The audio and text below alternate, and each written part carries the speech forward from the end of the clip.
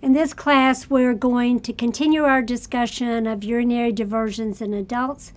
Right now, our focus is going to be on surgical construction and potential complications. So we'll talk about the various options for surgical construction of a urinary diversion, and we'll talk about early and long-term complications. We'll differentiate between those that are fairly common and those that are possible but pretty unlikely. So talking about options for construction, for many years the diversion of choice was ureterostomy. It's just what it sounds like. They literally disconnected the ureters from the bladder and attached one or both ureters to the skin surface. Now they could do either a ureterostomy or a transureterostomy. So if they do a ureterostomy, they bring each ureter out and attach it to the skin. So you've got a single ureteral opening at the skin surface, and that's what you see on top. Transureterostomy means that they took one ureter, anastomosed it to the other ureter, and then brought that ureter out as a stoma. So that's what you see in the middle of the screen. You can see that they've swung the left ureter over, attached it to the right ureter, and then brought the right ureter out as the stoma. Now, why would they do ureterostomy? Well, it was the obvious diversion. If you have to take out the bladder, it's like, okay, well, I've got these ureters. They're draining urine. I better do something with them. I'll connect them to the skin. We'll attach a pouch. That's how we'll manage. And it is a very simple surgical procedure. But that is the sole advantage. And look at all the disadvantages. There's a reason that ureterostomy is very rarely done today. And the first is ureters are very narrow in diameter, 0.2 centimeters. That's nothing. So they're incredibly prone to stenosis. When you disconnect the ureter from the bladder wall, you bring it out to the abdominal surface, sew it down, you're going to get scar tissue. And that is going to narrow the lumen further. So it starts out 0.2, but it's going to become smaller than that. And as a result, they're very prone to stenosis. Now, surgeons have done a number of things to try to prevent stenosis. They'll cut little darts in the wall of the ureter and suture it down to try to enlarge the ureteral opening. That's called spatulation of the ureter. Doesn't make that much difference. Stenosis is still an issue. Here's another major problem. The location of the stoma is dictated by where the ureter ends. What's the length of the ureter? How far can you bring it in terms of reaching the abdominal wall, reaching a suitable pouching surface? So I've had patients with a ureterostomy stoma on the flank where they literally had to stand in front of a mirror and try to get a pouch on because that's where the surgeon could bring it out. So usually you end up with a less than optimal stoma site. The fact that you have a very small skin level stoma creates pouching issues, and then one of the biggest problems is any bacteria on the surface of the skin have a straight shot to the renal pelvis. They can migrate right into the ureter and up to the renal pelvis, so UTIs are common. For a period of time, they did ureterosigmoidostomies, which might sound like a good idea, but you're going to quickly see why this is really not a great choice. They're very rarely done today. There are still people who had them done a number of years ago. So here's what they did. They removed the bladder, obviously disconnected the ureters, and then connected the ureters to the sigmoid colon. So now the rectum serves as a reservoir for both urine and stool. And I can see you all shaking your heads like, who thought that was a good idea? You don't want to mix urine and stool. You're going to get bacteria up the ureters. There's going to be all kinds of problems. So why did they do this? Well, they did it because they thought, well, look, this would be advantageous. The person would not have to wear a pouch. There wouldn't be a stoma. They could just control both urine and stool elimination with their anal sphincter. But here are all the negatives, and this is why this is, in general, a diversion of the past. First of all, as you all guessed, very high risk for urinary tract infection, either because of reflux or when they tried to tunnel the ureters because of retention. So if they tried tunneling the ureters through the bowel wall to create resistance to reflux and hopefully to create protection. But the thing is, if you don't create enough of an angle, then they still get reflux and bacterial migration to the renal pelvis. If you create too much of an angle, they get resistance to urine flow and hydronephrosis. So huge issues with urinary tract infection. Also, urine is flowing into the rectum and it's sitting there until you go to void the urine in the stool. And that gives you prolonged contact with the mucosa of the rectum. So metabolic abnormalities were a huge issue. Patients got reabsorption of urine metabolites, so they got that hyperchloremic metabolic acidosis with hypokalemia. A lot of them ended up on chronic medical management for that. Bullet point number 3, high risk for incontinence because you always have liquid stool. I had a patient early on in my career as an ostomy nurse who had this done. He was furious with everyone on the team. He's like, why did you do that? Why did you make it sound like a good choice? It was awful. I was running to the bathroom all the time. I couldn't go anywhere. I couldn't do anything. I want you to undo this and give me back that other thing where I wear a bag on the outside. So yes, high risk for incontinence. And here was really the final insult. What they found was that there was increased risk of adenocarcinoma at the anastomotic site beginning about 15 to 20 years post-construction. So I don't think you'll see patients undergoing ureterosigmoidostomy, but you might encounter patients who had it done in the past. That's why we want you to know what this is. By far, the most common approach to urinary diversion today is a ureterointestinal conduit, most often an ileal conduit. So how do they do this? This actually was a great breakthrough in urinary diversions. So first of all, they isolate a 10 to 12 centimeter segment of bowel and its mesentery. So 10 to 12 centimeters, that's about 5 inches, 4 to 5 inches. So you see that on the illustration on top. You see they have resected a segment of bowel with the mesentery intact. And then you see the bowel itself is reconnected, so there will be no change in bowel function. Then they're going to take that little segment of bowel.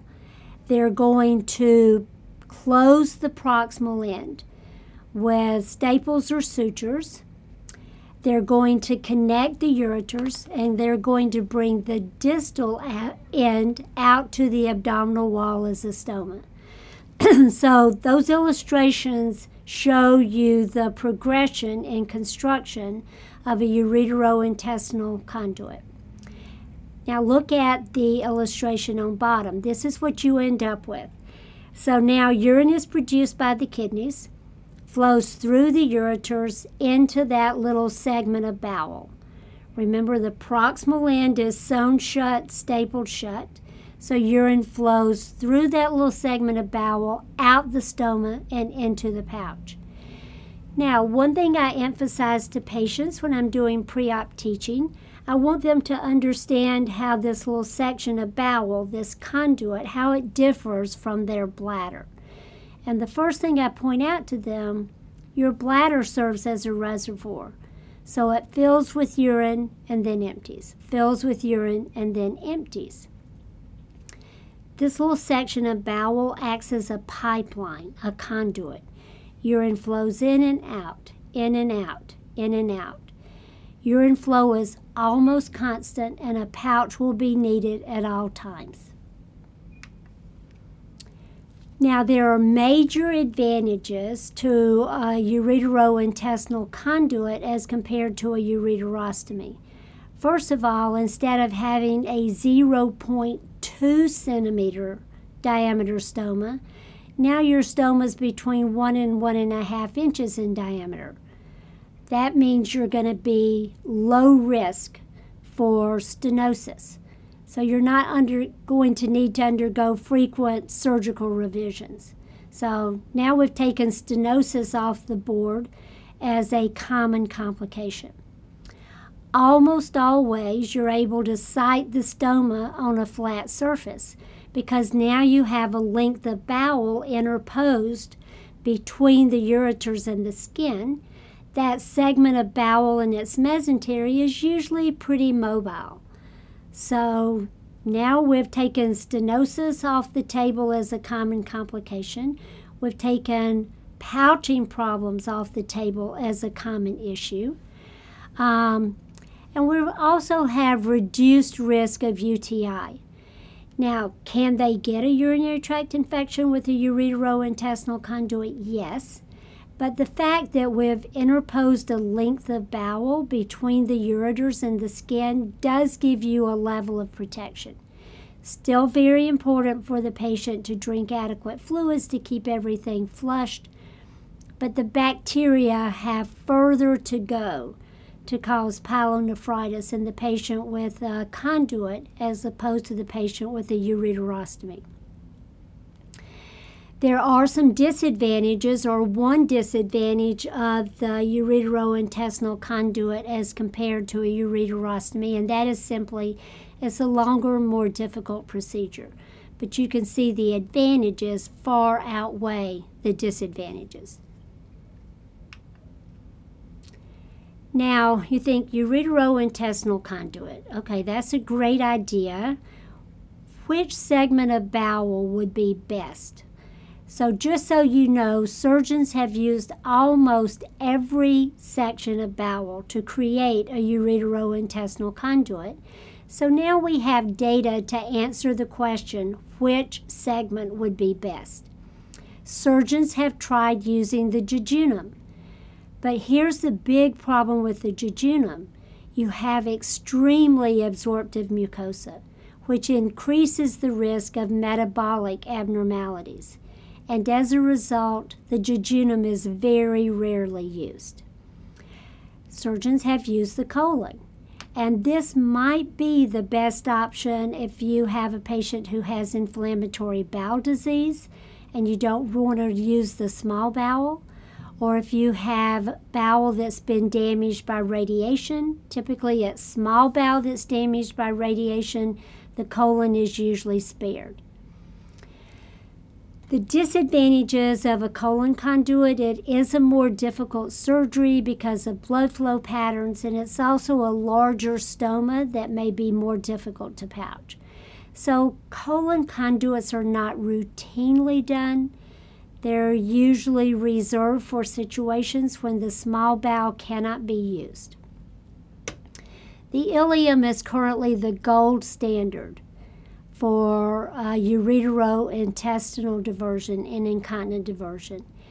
Now, when they're making the ileal conduit, they typically spare the distal 12 to 15 centimeters of terminal ileum because that is the site where most B12 absorption occurs, where most bile salt reabsorption occurs. So typically they're looking at the bowel, they're like, okay, we want to spare the last 15 centimeters of terminal ileum. We'll come just proximal to that. We'll isolate that segment, close the proximal end, connect the ureters, bring the distal end to the abdominal wall. Advantages of the ileal conduit, It's a much simpler surgical procedure if you compare it to a colon conduit, and you have a smaller stoma that's easier to manage. Advantages as compared to a jejunal conduit, many fewer metabolic issues. Now I'm going to mention a procedure that you may never see done. I hope if you do see it done, it's very uncommon. But this has resurfaced in the literature. It is being done occasionally in medical centers, surgical centers across the country. So I want you to know what it is. And the procedure is a wet colostomy. So what are they doing here? So they are going to divide the colon between the sigmoid and the rectum. They're going to create a Hartmann's pouch. So essentially the rectal segment is just going to sit in the pelvis, and it is not going to play a role. It is just sitting there. And the only reason they do a Hartmann's pouch is to avoid all the surgical trauma associated with removal of the rectum. So they divide the bowel, they close the distal segment, and it sits there. Then look at the illustration on the bottom. So you can see that they have divided the sigmoid colon into proximal sigmoid and distal sigmoid. The distal portion is used to create a sigmoid conduit. So you can see that on the illustration. You see that the distal sigmoid, they've closed the proximal end, they've brought the distal end to the abdominal wall, and they've connected the ureters. And then the proximal portion of the sigmoid is brought to the abdominal wall as a colostomy. So the stomas are side by side. So you've got your colostomy stoma on top and your sigmoid conduit stoma on bottom. They're going to be incorporated into one pouch, and both urine and stool are going to drain into that pouch. And I'm sure you're wondering, why would you do that? And about the only time that we're seeing this done is if you have a patient who's end of life, they're undergoing surgery due to obstruction of both bowel and bladder, and the only advantage is that they only have to manage one pouching system. But you're probably sitting there saying, yeah, but there's lots of disadvantages. So they're going to have urine and stool going into the same pouch. Is that going to increase the risk of infection? Yes. And isn't that going to be difficult to manage because you're going to have liquid and solid? Yes. So typically they have to manage with a high output pouch or with a fecal pouch.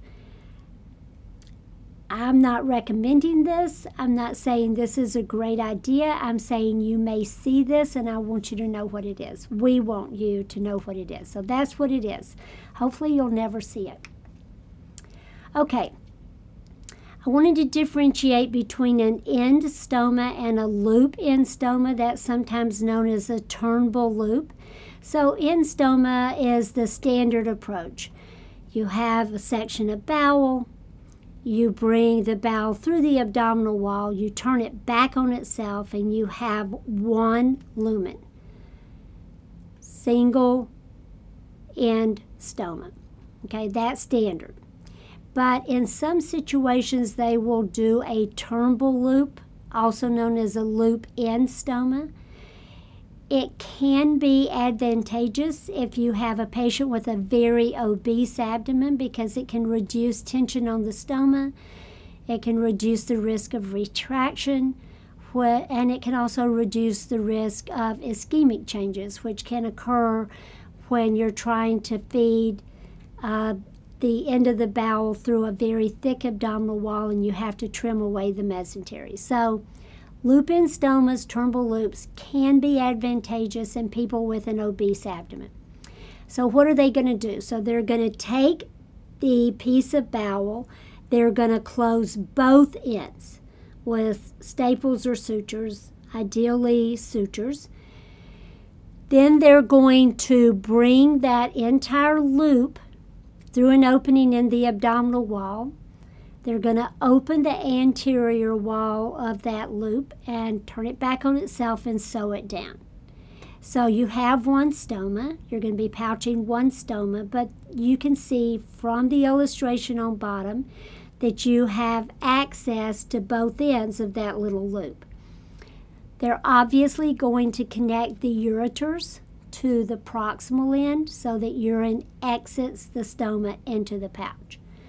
The distal end just ends in a blind pouch. And again, why would you do this?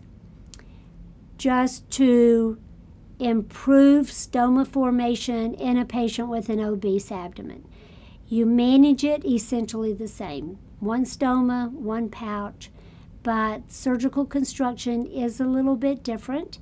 And if you ever have to catheterize that stoma to get a urine specimen, you want to be sure that you're catheterizing the proximal end. So the last thing we're going to talk about is complications of ureterointestinal conduits. This is a complex surgical procedure in that you're dealing with both the urinary tract and the GI tract. Overall complication rate, you can see, is very high, 25 to 45%. That's high complication rate. So we're going to talk about common complications, and we're going to talk about complications that are much less likely. Prolonged ileus is one of the most common complications. It is so common that I routinely tell my patients who are scheduled for a ureterointestinal conduit that length of hospital stay will probably be determined by the rate at which their bowel and bowel function returns to normal. So I tell them, to do this, we have to remove a section of bowel. Then we have to reconnect the bowel itself. When we mess with the bowel, it goes to sleep. So we know that intestinal manipulation during surgery causes an ileus. We know that anesthesia further contributes to the ileus, and opioids post-op add yet another insult.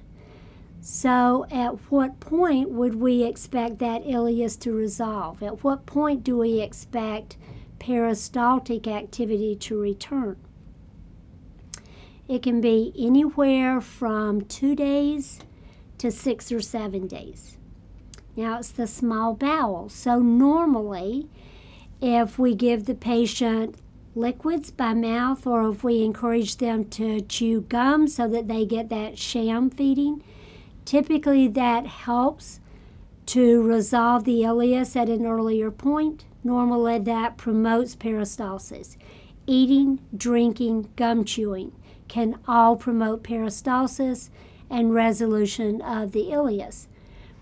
Once the patient starts passing gas, once they start passing stool, we can gradually advance their diet. Things that help, in addition to gum chewing, early ambulation, limited use of opioids. But some individuals, despite all of these things, have very slow return of bowel function. And here's what we frequently see. So we do see that they're starting to pass gas.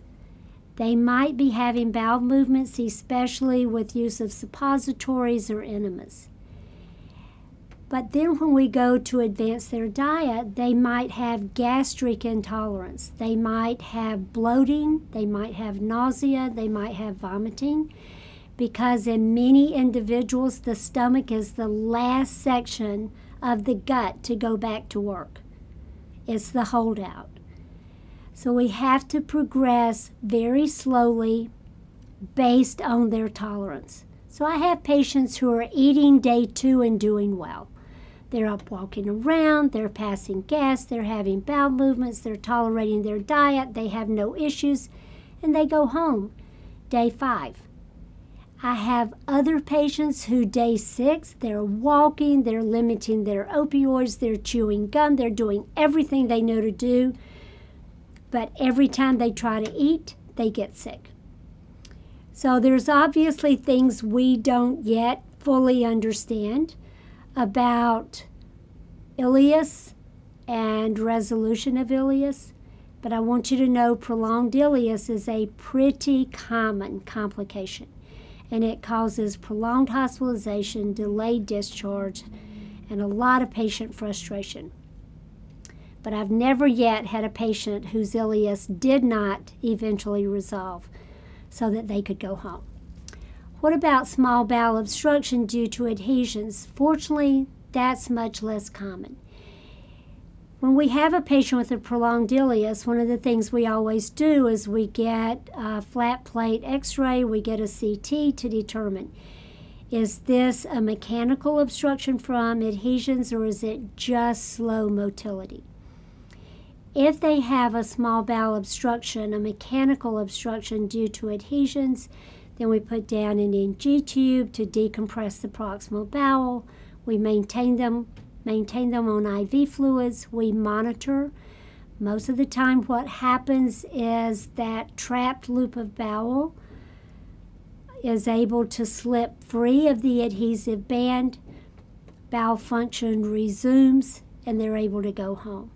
Surgery is indicated only if they fail to respond to medical management, and fortunately is very uncommon.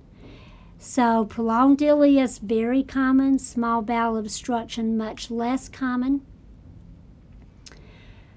What about anastomotic breakdown? Yes, that can occur. Fortunately, again, this is uncommon. Now, anastomotic breakdown can occur either at the level of the intestinal anastomosis, where we put the bowel back together, or it can occur at the point where the ureters are connected to the conduit. If you have a bowel leak, if you get breakdown of the intestinal anastomosis and a bowel leak, you're going to have signs of peritonitis, increasing pain, tenderness, distension, rising white count. We're going to be doing a CT. We're going to be able to see the leak, see the fluid collection, see if there's abscess formation. Typically, then they go to interventional radiology where a drain is placed to manage the fluid accumulation to drain the abscess. If it's a very small bowel leak, many times it will seal on its own. If it's significant, we take them back to surgery, but again, this is uncommon. What about a urine leak? Breakdown of the anastomosis between the ureters and the conduit. Again, uncommon. There are things we do to prevent this. So intraoperatively, they place stents that go all the way from the renal pelvis through the ureter, out the ileal conduit, out the stoma. And those stents support the uretero-ileal anastomoses. They maintain patency. They help prevent distension and anastomotic breakdown. Also, at the time of surgery, they're going to place a drain adjacent to those anastomoses. We're going to be monitoring the volume of drainage through that drain. If it's increasing, if we're seeing increasing drainage through that surgical drain, increasing output through the drain, decreasing output through the conduit, time to do a CT to verify or rule out leakage. If we have concerns about what's coming through that surgical drain, is it urine? It shouldn't be urine. It should be essentially a plasma derivative, just the fluid that leaks out from damaged cells. That occurs normally postoperatively. But if we're seeing increasing output through this surgical drain, we can run creatinine levels to see if this looks more like urine and less like plasma.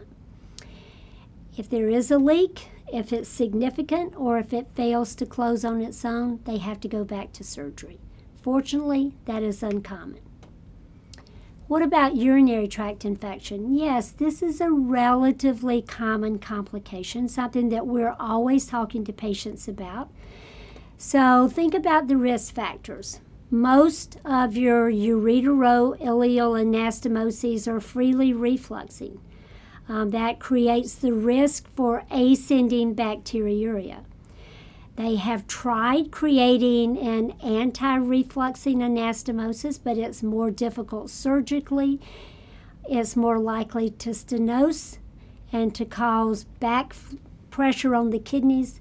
So most of the time they do freely refluxing anastomoses, and we know that that patient is at risk for ascending bacteriuria. How do we prevent infection? The best protection is high volume fluid intake. As long as you're drinking enough, you're constantly making urine, is flushing through the ureters, through the conduit, and out. So it's constantly flushing out any bacteria. If you go for long periods without fluid intake, and I tell my patients, you're creating a dry creek bed. And it's very easy in that situation for bacteria to migrate through the conduit, up the ureters, into the kidneys. So they should be drinking throughout the day, making urine throughout the day, flushing throughout the day. We do not routinely check the urine of somebody with a conduit for bacteria because you know what? We're going to find bacteria. Asymptomatic chronic bacteriuria is common. But if they're asymptomatic, we do not need to treat. If we do treat them when they're asymptomatic, we're just going to create resistant strains of bacteria. So asymptomatic chronic bacteriuria, not treated, no need to routinely do cultures of conduit urine. If they're symptomatic, yes. When they're symptomatic, we get a culture and we treat based on the culture. So then the patient's going to say, well, how would I know I had an infection? What symptoms should I report? Just feeling terrible. That is the most common symptom. I feel awful. I just feel so drug out. I feel like I can't walk across the room. Flank pain, because remember, the bladder has been removed or bypassed. Any infection is going to involve the kidneys. So you're talking pyelonephritis. So significant malaise, flank pain, nausea. Nausea is a very common sign of pyelonephritis. They might notice increased urine odor. They might notice cloudy urine. But probably the most common signs and symptoms are malaise, feeling bad in general, flank pain, and possibly nausea. A much less common complication, metabolic abnormalities due to reabsorption of urine metabolites. We've already talked about that. If you have a patient with an ileal conduit, with a colon conduit, what we tend to see, if we see anything, is hyperchloremic, hypokalemic metabolic acidosis because they tend to reabsorb sodium and chloride, dump potassium and bicarb. In contrast, if you have a patient with a jejunal conduit, they end up with hyponatremia, hyperkalemia, and metabolic acidosis because in the jejunum, the absorption pathways favor potassium. So potassium's reabsorbed, sodium and bicarb is excreted. But again, these are very uncommon because conduits are now constructed to be short and straight. So there's minimal contact between urine and the mucosa, minimal time for electrolyte reabsorption. It's been years since I've seen a patient with metabolic abnormalities. What about renal calculi? Yes, renal calculi can occur in a patient with a ureterointestinal conduit. And here are the reasons. I want to start with the bottom one.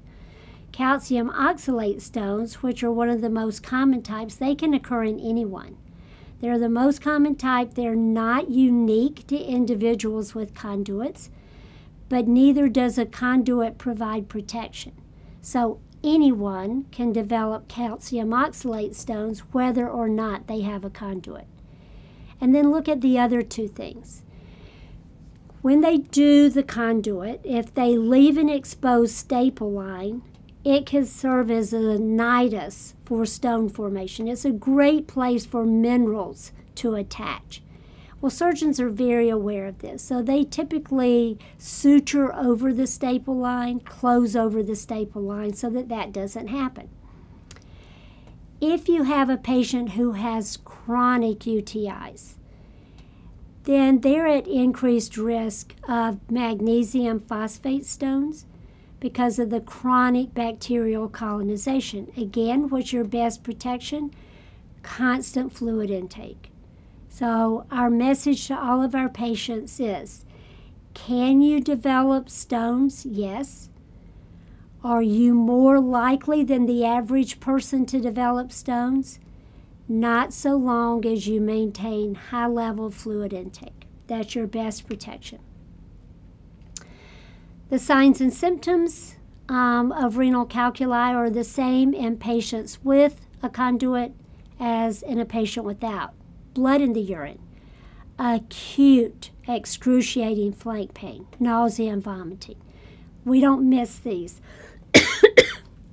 Excuse me. Prevention, we've talked about this. We've said the same thing. Fluid intake, constant fluid intake. Prompt treatment of any UTI that's symptomatic. Analysis of any stones that occur so we know how to manipulate the pH. Management, the same. Doesn't matter whether you have a conduit or not. We're going to give medication for pain and nausea. You're going to undergo lithotripsy or surgical excision unless you pass it spontaneously. Now, vitamin B12 deficiency is extremely unlikely. We're not going to test you on this. I don't even think they'll ask you this on the certification exam. But remember, the distal 100 centimeters of ileum is the only site for reabsorption of bile salts and for absorption of B12 intrinsic factor complex. If you remove a significant portion of the terminal ileum, yes, you do place that patient at risk for B12 deficiency. It typically doesn't show up until many years later because it develops very gradually. If you have a patient who is at risk, then you do want to monitor B12 levels probably once a year. Who's at risk? Any patient who has significant resection. So how much did you remove? If you only remove 10 to 15 centimeters, it's very unlikely they're going to develop a deficiency. If you removed 20 to 30, okay, now your risk is starting to go up. Typically, that's not done. There are other risk factors that contribute. So B12 deficiency, the risk of that increases with age because we have diminished absorption of B12 over time. People with diabetes are higher risk. People who use proton pump inhibitors are higher risk. Smokers are higher risk, and people with chronic opioid use. So some clinicians say, you know what, I just monitor them once a year when they come in for their checkup. I just do a B12 level so we don't miss it. So are people with conduits higher risk?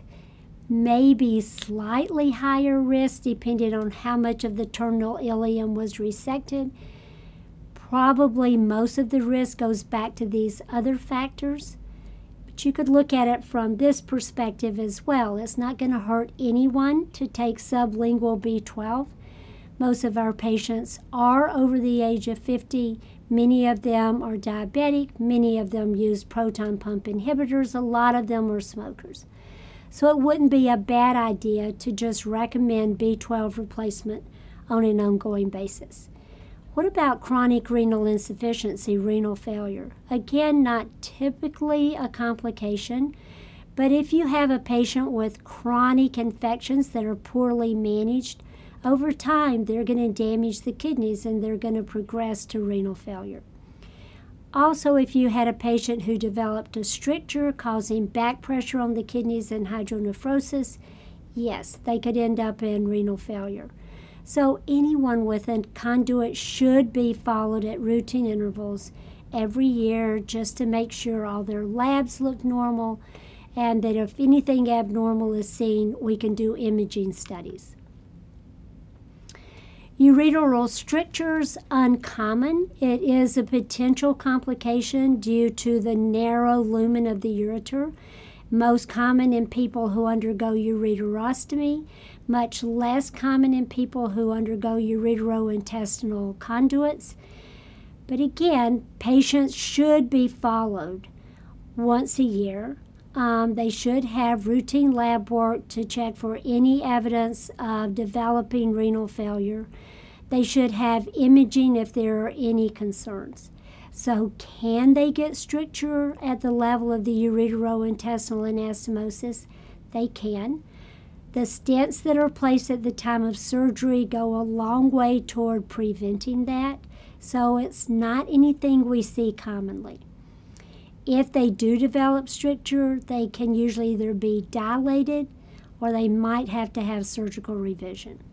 So ureteral strictures, possible, not common. So to summarize the main surgical options for urinary diversion, ureterostomy was the standard of care in the past. Today, the standard of care is a ureterointestinal conduit, typically an ileal conduit. Complications, the most common early complication is ileus, which can delay discharge. Obstruction is possible and anastomotic leaks are possible. Long-term urinary tract infections are by far the most common. Patients can develop calculi. Metabolic derangements are very uncommon. B12 deficiency can develop, but is more likely to be due to other factors. Strictures, renal failure, uncommon. Stomal and peristomal complications will be addressed in later classes. And that's it. Thank you very much.